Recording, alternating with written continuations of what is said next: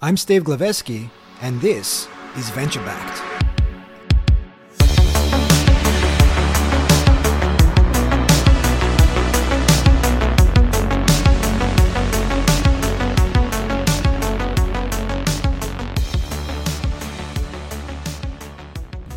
I'll make you the host. Okay. You are now the host. So you are now the boss of me. For the next 20 or so minutes, I am your boss. Which is good. I don't want to be the boss. I guess, but that doesn't mean I get any carry interest in your investments. But hey, I'll take it. That's an investor. You boss me around. This is true. Well, thanks so much for giving up some time today, Brad. As you know, I'm putting together a documentary on better ways of work and trying to get to more balance in our lives in a way that doesn't leave us depressed and wondering what did we do with our lives other than just work. So I know you've had we may as well just jump right into it. So I know you've had some very vocal battles about depression in your own life. I guess first question really is, what factors do you think brought you to that precipice? Because I know you've had a few battles in your 20s and your 30s. Most recently, at least the one I read was back in 2013. What factors led up to that sort of battle with depression, the most recent one? Yeah, a series of different things. Mostly, though, I would categorize it as driven physiologically by not really having particularly good governors on how hard and intense I was going. When I think about the 2013 depressive episode, which lasted about 6 months, like external factors were great, right? My marriage is great. My work is good. I just published a book, I had lots of great investments, healthy. But what had happened over the course of the previous year was that I completely depleted myself physiologically. I ran a 50-mile race in the springtime. I just worked like crazy. I wrote a book. I traveled constantly. I ended up being on a bike trip in the summertime. I had a near-death bike accident, really beat myself up, but then spent all of September, sort of returned from the trip straight to New York, where I spent a month with my wife, Amy, celebrating her birthday. She has a birthday for the entire month of September. So, I'd get up super early, work on my book. I'd have a full day of work, and then I'd go out to dinner every night in New York with her, while being really beat up from this bike accident. And then in October, I ran another marathon. Like I just didn't give myself the recovery space. So that's sort of one underlying driver. The other, which has been a long arc for me, the clinical diagnosis I have is obsessive compulsive disorder. So I have, an anxiety diagnosis. I've done a lot of work. I did work in my 20s to understand OCD and did therapy and medication, like sort of work through breaking the cycle of the obsessive and compulsive dynamic. Mm-hmm. But that doesn't get rid of the anxiety disorder. It just gets rid of the underlying behavioral norm. And so I, over a long period of time, would struggle as an adult with managing my own anxiety. And when I was depleted, physiologically depleted, I'd tip over into a depression. And I used to be very grumpy at the end of the year, November, December, and I just sort of would use this excuse of I was tired from the year. I'm Jewish. I don't celebrate Christmas. So I just pretend like I'm this, grinchy guy. Yeah. But when I reflected on it after this depressive episode in 2013, I think I literally was having 4 to 8 week depressive episodes at the end of every year because I was just worn out. And that's what triggered it. Coming out of the 2013 depressive episode, I would say, and happy to go where you want with it, but 2 profound things. One was I started therapy again. I hadn't done therapy since my 20s. And this time I had a very different approach as somebody in his late 40s, sort of, instead of trying to get through a crisis, now sort of looking at and reevaluating how I was approaching things. And I describe therapy. I still do it. I describe it as going to Planet Brad for an hour a week. I pay a guy. He has to listen to me. He's my guide, and we wander around Planet Brad. That was thing one. Thing two was I had a lot of tactical behaviors that I would use over the years when I got exhausted or depressed or even just had an anxiety spike. Like I would do things. I would stop drinking. I would stop traveling. I would go to sleep earlier. I've always been a big runner, but I would sort of modulate the dynamics around exercise. So I had a bunch of these tactics, but they were very specific tactics to dealing with the depression and the anxiety. They were not woven into the fabric of how I was living my life. And so in some ways they were episodic. Oh, okay, I'm not depressed anymore. And then I would sort of snap back into the arc of behavior that got me back to a place where I was completely worn out. Yeah. So I think wanted to double click on that because it seems like oftentimes when people go through emotional struggles in their lives, they'll identify all sorts of things that may be the culprits of it. For example, you're Jewish, so you don't celebrate Christmas. Or they might say, well, I'm going to meditate more. I'm going to go to exercise more. I'm going to do all these things, which definitely help to some degree without really addressing the underlying issue that brought you to that precipice in the first place. So that's just an interesting point there. But on how you were feeling during that time, I mean, you said you were sluggish by the end of the year, exhausted. I imagine there were days where you found it difficult to get out of bed in the morning to go to work. Sure. So, having had multiple depressive episodes over my adult life, for me, I describe it as the complete absence of joy. And so, it's if you apply a color palette to it, there's not even distinction. It's just kind of everything is this muddy grayness. For me, I'm a very functional depressive. So I can go do work. Once I get to the thing, I can be reasonably effective. And somebody might say, oh, Brad seems a little off. He seems a little down, seems a little flat. Like it'd be that kind of language. But what's required is it takes all of my emotional energy to get going. And then I can kind of go for about 8 to 10 hours. And then I'm done. I got nothing. So I come home and I don't want to watch TV. I don't want to do anything. I don't want to be social. I don't want to read. I love to read. Can't even really watch TV. Like I like to say I lay in bed and stare at the ceiling or I sit in the bathtub. Like there's just no energy to do anything. And then, when you're depressed, you don't sleep that well typically. So then, you have this long, at least I don't sleep that well, this long period till the next morning. And then it starts again. So you got to use all the energy to get up and do it again. And interestingly, the weekends are excruciating because they last fucking forever. Right. So that's my experience with it. And in this with depression, in this 2013 time period, the path at the end was in November. I after this sort of wearing myself out, I started peeing blood. So I had blood in my urine and I just ignored it. I'm like, yeah, okay, whatever. And, I'm indestructible. And then it sort of went away and then it came back again. And by the way, there were a bunch of other things in the mix. Like one of our dogs died in November. Like there was just a bunch of these stressors, right? So, and they were stressors that you sort of look at, and any individual one you could kind of manage, but like the combination became overwhelming. The second time that I noticed that I was having blood in my ear, and I told my wife, the first time I was on the road, the second time I was home, I'm like, oh, that's interesting. She's like, what the fuck? Go to the hospital. I went to my doctor. My doctor sent me immediately to the emergency room. And like my doctor thought I had some kind of cancer. Like I wasn't aware enough, or I wasn't allowing myself to acknowledge that, this is not a normal, like you ate something funny. And this going on. It turns out I had a very large kidney stone.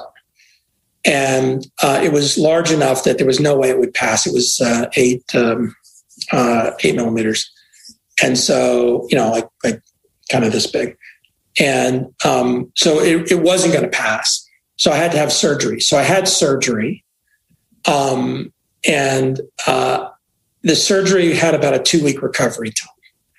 So we went to Mexico. And in addition to just being exhausted, and now I had the surgery and I had this sort of very temporal scare, I was on hydrocodone, on Oxy for about 10 days. And I didn't know this until something later. I had a depressive episode on a trip to Japan when I had a cold, and I took Ambien for 2 weeks. I don't take stuff like this. And the Ambien by about the 10th day, I tipped into a depressive episode that was profound, like really deep, and all chemically induced. So, or triggered. And, I somehow, after the fact, 2 days of feeling like the worst depression I'd ever had, I somehow found myself on a website and said, if you're depressed, stop taking Ambien immediately. Within 48 hours, I felt normal. Right. So I think the hydrocodone had the same impact on this combination, which is I didn't realize it at the time, but taking it post-surgery was not helpful. And then I thought it was okay. Like end of the year, we went on a trip to Mexico for a couple of weeks, and then end of the year vacation, I just sort of moping around doing nothing much during Christmas. But then the first week of the year, I found myself at CES, and within about 2 hours of being in Las Vegas, I was in my hotel room with a pillow over my head. Like I just couldn't cope, and I knew I was deeply depressed, right? So it's this interesting phenomena where it's not like there's a predictable set of things that lead up to it. And I would say for me, a lot of it historically has been just overwhelm, although the medication in both cases, more specifically, this more recent one, I hadn't really had any depressive issues since that issue in 2013. I had some moments that were high, a couple of days of serious anxiety, but I hadn't really had a deep fall off a cliff into a pit depressive episode.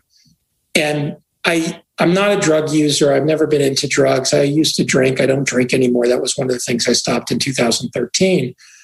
But one of the things that's pretty clear is the biochemistry. One's biochemistry is fragile enough, at least mine is, that with the other inputs, jet lag, a cold, probably being tired, not sleeping well because I was sick, hence the Ambien, being halfway around the world, right? Plus, then the chemical change is a big part of that. So I've tried very hard to be very focused, even since that episode, on very much managing the input into the system. On sort of multiple dimensions. Sorry, that was a little long-winded, but there you go. No, that's okay. There's a lot of stuff in there. I guess it sounds like, an analogy for this might be boiling the frog slowly. Like it was a culmination of a lot of things over a certain period of time that led you to that precipice, and then the chemical imbalance kicked in, and you found yourself in a hotel room under the sheets and just not able to move. Yeah, it's a good cliche or good metaphor. Is that when I think about my serious depressive episodes, there is I can usually point to the tipping point. Right. I had one in my 30s that happened, and the tipping point was 9/11. 9/11 was not the thing that caused the depression. It was the trigger. 2001 for me was a completely awful year because it was the collapse of the internet bubble. So I was flying all over the US, actually all over the world, because I had some stuff internationally. I was completely exhausted. Every company I was involved in was failing left and right. I thought if I could just physically be there, I might, complete fantasy of that. And so I just kept wearing myself out. I was overweight. I was drinking a lot just to try to manage the stress as I traveled everywhere.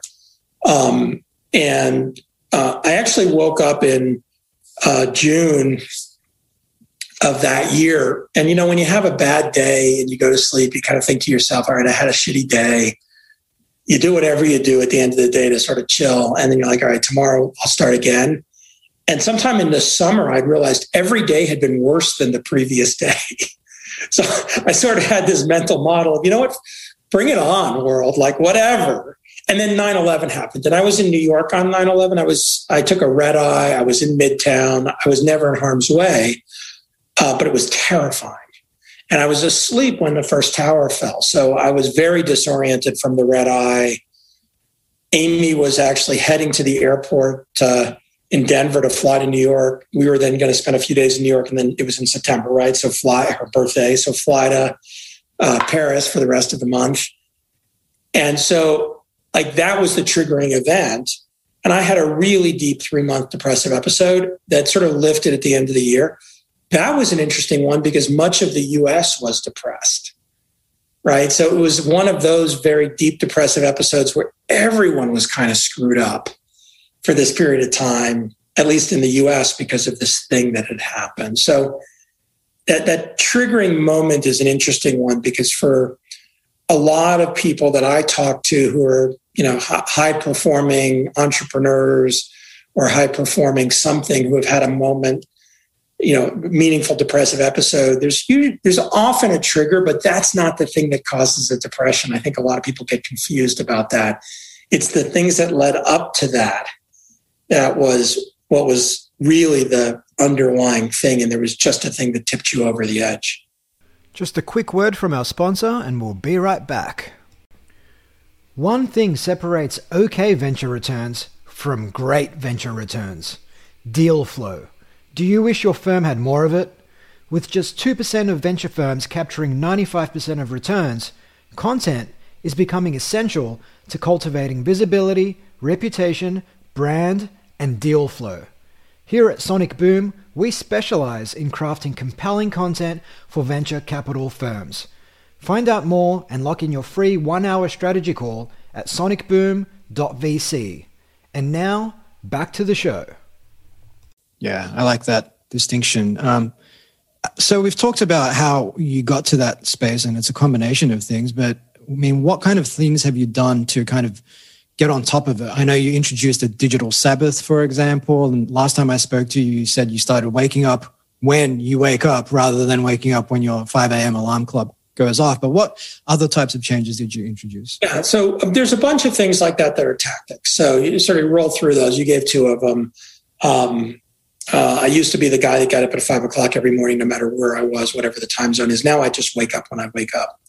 And, not surprisingly, I get about 8 hours of sleep every night. So if I go to sleep at 8 o'clock, I wake up early. If I go to sleep at 11 o'clock, I wake up a little bit later. And I'm a pretty early to bed person. So, it's very interesting. Once your body sort of acclimates, it settles down. Interestingly, in that 6-month depressive period, I started doing this, and I slept about 12 hours a night for 6 months. So I was really exhausted. I stopped drinking. I've never really I never drank a lot. There's not a lot of alcohol that I like. I grew up in a family. My parents didn't drink much. So there just wasn't much around. I was a normal teenager and college kid and things like that. But as an adult, I never really got into wine. I don't like beer. I do like scotch. So I was kind of in this place where I would drink, but I didn't have a good governor. So I couldn't just have one glass of wine, or I couldn't just have one scotch. It's not that I got, went on a bender, but if you go to, you're an entrepreneur, or you go to an event and there's bottomless glasses of wine, your wine glass keeps getting filled up, and voila, I've had 3 or 4 glasses of wine. So in some ways, it was just easier to say, you know what, I don't drink anymore. And I'd done this a few times in my adult life for a variety of reasons, mostly around fitness and health. And I just decided, okay, well, this is part of my fitness health, but also my mental health. I got very clear about how much caffeine I would take in. So I only have 1 cup of coffee, caffeinated coffee a day. It's a ritual. I have it each morning. Amy and I, in the time of COVID, have it together. And then I'll have a cup of decaf. So we have 1 cup of calf, 1 cup of decaf, and then I'm done with coffee for the day, and I drink tea. So there's a series of things like that were very tactical, food, health, sleep type of stuff. A couple of years ago, I started meditating first thing in the morning. And now I have, it's built in. I wake up, I brush my teeth, I pee, I meditate for 20 minutes. I'm a marathon runner, so I go through different phases. Sometimes I do silent meditation, but of late, because my running has increased a lot, I do a movement meditation that's really stretching, but with a very particular kind of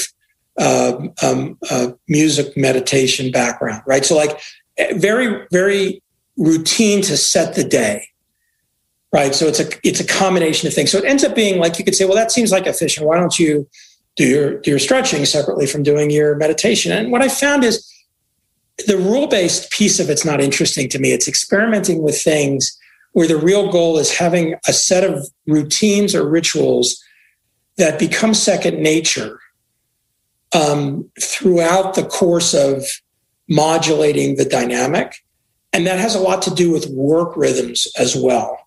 So one of the things that I would say in my current reality around work rhythms, if I don't, the new metaphor that I've come up with that I've been using for a while, it's been very effective. If I don't crowd out the stuff I don't want to do, it expands to fill the available time. And so rather than saying I'm going to spend my time on the stuff I want, what I do is I literally just crowd out all the stuff I don't want to do. And there's a small amount of things that are in the neutral zone. Like I don't really want to do it, but whatever. It's just the overhead of being a functioning adult who works. But there's a lot of things that fit in that category where if I'm like, no, I don't have any time to do those things because of how I've established the rest of my framing of time. Which, by the way, for me, for many years, didn't have any gaps. So I was classic schedule, full schedule. Now I'm like, this is literally the windows where I could be scheduled. So it crowds out the stuff. Other things, the digital Sabbath you mentioned, I don't work from Friday night to Sunday morning. It's a religious metaphor, obviously, Sabbath, but it's not a religious phenomenon. But it's remarkable how easy it is to do once you commit to it. And every now and then there's something that has to happen on a Saturday, but it's once or twice a year. And the end result is, again, this rhythm of creating space, whether it's space in a day or space in a week. Amy and I do 1 week every 12 weeks off the grid. So we take a vacation. We don't have to go anywhere, but disconnected. I've started doing 1 week a month unscheduled. So, I have 12 weeks this year, literally, that can't be scheduled. And I like to joke with my assistant that means that I have one scheduled thing every day because there is something that needs to be scheduled. That's fine. I have a rule with my assistant, just last example of a thing in the mix of all this in terms of creating space. On unscheduled time, she has to decide it's important enough to then ask me if I want to do it. And then I have to decide that I want to do it, right? So there's like a chain of things that have to happen to cause something to be in that space. So like, I don't know, 75% of them, she just decides, nope, this is not important enough. And of the remaining 25, 1 out of 10, 1 out of 20, right? By the time I get to, I should probably, I really do need to do that. I'll end by saying that all of this is in a bucket that I describe as tactical. And one of the things that I've really learned in the last year, and it's come from the work I've done in therapy, is I've gotten a lot of feedback from friends and colleagues that have said things like, to be able to figure out what you want to do, you have to stop doing what you're doing. Like, you're not really going to be able to figure out what you want to do until you stop doing what you're doing. And it's advice I give to people when they sell their company or have a company fail. I say, take some time off. Like, when you sell your company and now you leave the acquirer, don't jump into the next thing. Like, give yourself 6 months, give yourself a month, give yourself a week, whatever. If your company fails, don't immediately start the next thing. Give yourself some space. When I reflected on my adult life, going back to my early 20s or even late teens, I have never actually had a real functional gap. Everything I've ever done overlapped the next thing I did. And lots of them overlapped for multiple years, and sometimes there were several layers of overlap. Even when I sold my first company, I worked for the acquirer for a couple of years, but that's when I started investing. And so for about a 18-month period, I was investing as an angel investment while being an executive for this public company that bought my company. And I learned a ton in that time period on those two things. When I started doing venture investing, I was still doing angel investing. And in fact, it also overlapped still with doing consulting for the company that had bought the company that bought my company, right? So there's always these overlaps. It created a change of perspective. And I think some people, I'm very, very good at dealing with ambiguity. I'm at one end of the spectrum. People at the other end of the spectrum, I think for the people at the end of the spectrum that need some certainty, it's very hard when you're in a thing to be able to define the next thing you want to do. For people who are very comfortable with ambiguity, it's actually very hard to define what you want to do next. Right? So you have people who have certainty who are constantly saying, I want to do this, but they're stuck in a thing. You have people who are very comfortable with ambiguity when you say, well, you're not happy with everything you're doing. What do you want to do? Like, I don't know. And so for me, I actually go back to this notion of the mode of crowding out. By doing things you want to do, crowding out the things you don't want to do as a way of shifting, especially in those moments where you're starting to feel like the heaviness of these things you don't want to do. And it's a different way to create the transition away from it versus a hard cut. Yeah, I quite like that. And it aligns with something the philosopher Seneca said, where people are frugal with their money and they're guarding their personal property, but not so when it comes to their time, But time is the one thing, once you spend it, you can't get back. And not only that, but if you're just saying yes to everything, your day just gets filled with all sorts of stuff that you're just not even that passionate about.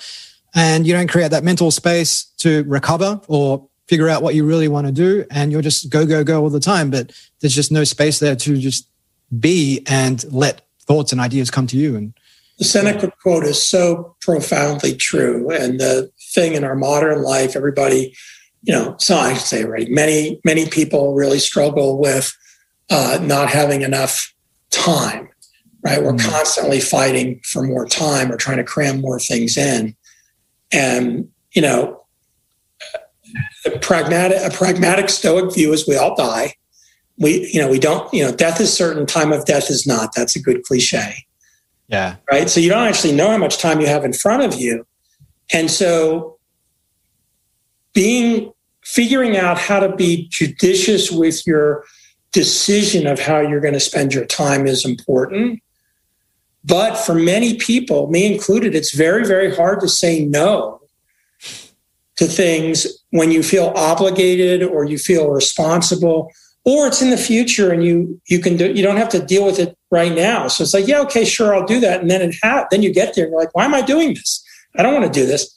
So sort of getting the shift again to always looking at the saying yes as giving up something of value. I'm delighted to do this interview with you based on the books you've written in the past, the book you've written in the past, and the framing of what you're trying to do and the way you approach this project. And now I'm like, yeah, I'm game to spend some time, doing that, against the backdrop of lots of inquiries where I'm like, no, sorry, but here's a person who might spend some time with you. Yeah, well, I'm glad to hear it. Speaking of time, we've gone about 6 minutes over the original schedule. Let's do 5 more. I've got another thing, but I was a little late to you, so let's go another 5. Awesome. Appreciate it. So I guess I just wanted to go off on a little bit of a tangent and talk about the startup ecosystem and the fact that with a lot of founders out there, there's a tendency to prioritize their company's health over their own health. But essentially, to me, that seems like a false dichotomy because, hey, if you want to bring your best to your organization, then you have to take care of your emotional and physical health. And, even to this day, despite the fact that, there's the whole transparency movement, there's people like yourself, like Rand Fishkin, speaking up about the topic of depression, it still seems like the 60 to 80 hour sort of hustle, beat your chest, work weeks, don't show any signs of vulnerability, of weakness, still seems to be, from where I'm standing or sitting in this case, the path or the course. So, what are your thoughts on that sort of hustle culture and how difficult it can be for some entrepreneurs to show vulnerability and weakness when so much of their identity is wrapped up in being that successful entrepreneur who has to signal to their customers, to their investors, to the media that they've got their shit together? Yeah, I'd separate 2 things. One is the way the person feels like they have to behave, and how they behave, act in actuality, and what happened that causes them to feel they have to behave a certain way that's different than how they feel. And one of the things that I see over and over again, especially as people get older, is if there is a disconnect between how you behave, your value system, or at least how you articulate your value system, and how you feel and what you need, eventually it breaks. And it can break in lots of different ways. And so getting that internal alignment becomes important. And there is no one way, right? I mean, there are definitely people who go through their whole life with whatever their mental model was when they were 20 years old. And their behavior compounds based on that, and they don't change their frame of reference. And, we have lots of examples of people in their 60s and 70s where you look at it and say, well, it's pretty easy from a distance to say why that person behaves that way based on what happened to them when they were 20 or less. And whether they were 4, whether they were 6, or whether they were 8, or whether they're 18, doesn't matter, right? And I'm picking 20 as an arbitrary time. For me, I think people can be much more successful over the course of their life if they do the work on themselves. And I think people like, Tim Ferriss has done a great job of bringing that out, and a lot of high achievers who have talked about their journeys. I think if you look at, there's a film called The Weight of Gold, which I was a contributor to. Dave Morin, who was early at Facebook, and have done a number of other entrepreneurial things, was also an early contributor to. Jeremy Bloom, a great skier, Olympic skier and professional football player, and really now successful entrepreneur, was in the film. Michael Phelps was in the film. Mark Spitz is a swimmer from my generation. Michael Phelps was the creator of the film, and he talks about his own journey with being, the best swimmer in the world, better than Spitz, who was an Olympian also, but then had a profound depressive episode. And, that film talks about other super achievers on the Olympic stage and how they dealt with their own, reality and how they grew from it, or the tragedy of the other end of the spectrum. And in fact, in the film, there are 2 people highlighted as Olympic athletes who committed suicide. And sort of those stories are woven into it. And you realize that success and achievement are not necessarily linked to being healthy and mentally healthy. And as your life changes and you have successes and failures, how you deal with those successes and failures has a big impact on your long-term mental health, which then has an impact on your future success or failure. And for people who are afraid to, unwilling, unaware of dealing with their issues and learning about themselves, where issues isn't necessarily a bad thing. We're just big bags of chemicals. We're each wired differently. So, and we all have strengths and weaknesses. If you're not able to go deep on that, or not interested, or not willing, sure, I'm sure there are some people where it never had a negative impact on them, but I think it has a compounding negative impact over time, especially on people who are achievers or super achievers, which then makes, when there is a disruption, it makes you even more fragile or less resilient in that moment. And then because you haven't done the work, one hasn't done the work, it's even more traumatic because you feel like you have to hide it from everybody. Nobody can see your weakness. This is what you are, which just creates this gigantic negative feedback loop that makes getting out of it even harder. Yeah, that couldn't have put it better myself. And speaking of Tim Ferriss, he did have Michael Phelps and Grant Hackett on his show recently, and it was really profound conversation just hearing someone like Michael Phelps, who achieved perhaps more than any other Olympian, speak openly about his battles with depression. How he mentioned how at one point he took off a golf shoe, like a studded golf shoe, and hit himself over the head with it. And to hear someone like that say that, I've been through my own struggles, and to hear that, you're like, well, I don't feel so bad, or at least I don't feel alone anymore hearing someone of his caliber open up. And I think it's a wonderful thing when people like yourself, like Rand Fishkin, like Michael Phelps, like Tim Ferriss, open up about their own struggles and what they've done. Because sometimes it can be debilitating when you think you're the only one going through this, even though you know that's not right, that's not logical. But your sort of visceral feeling is that you're completely alone and no one else knows what it's like to feel this way. So, it's a great place to end, by the way, because when I was in my mid-20s, and had my first depressive episode, I was ashamed. I was a CEO of a company. I was ashamed of being depressed. I was ashamed of doing therapy. I was ashamed of the things that were going on in my life that I thought were maybe causing me to feel depressed. I had to power through because I was CEO of my company. And so I had to make things work. I was ashamed in therapy of taking medication. So it took me a long time to even be open to the idea of taking medication. I was ashamed if anybody knew about what was going on, right? And I was worried that I was going to feel this way for the rest of my life. And that this was what my life was going to, and that was terrifying to me because it was an awful feeling after having been in a place where I didn't feel awful. And oh, by the way, against the backdrop of a life that was pretty good. I was CEO of a company. My marriage had blown up, but I had a new girlfriend. I had resources. I was physically healthy. I wasn't mentally healthy, but I was physically healthy. But this feeling of I'm all alone here. Or I got to keep this facade because nobody can know that I can be struggling with this. It just makes it so much harder. And so, yeah, I think it's really powerful what you're doing too, in terms of just telling the stories and then linking it to how people think about their daily life, their daily work, their experiences, knowing, by the way, that, I mean, the cliche that life is a fatal disease is a real one. Like, and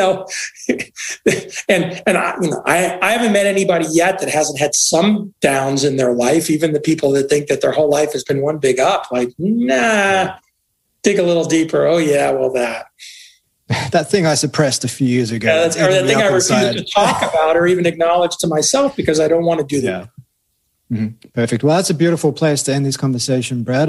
Really want to thank you for your generosity with your time today, and also your vulnerability. I think it's just great to see more people open up about these things, and you've been doing it for a very long time now. So Godspeed, and hopefully we will touch base again some point in the future. Be safe. Thanks. Hi, that's a wrap. If you like what you heard, take a moment to leave us a review wherever you listen to it, and share it with a colleague or friend. Venture Backed was brought to you by Sonic Boom Media, a content agency helping VC firms generate better deal flow.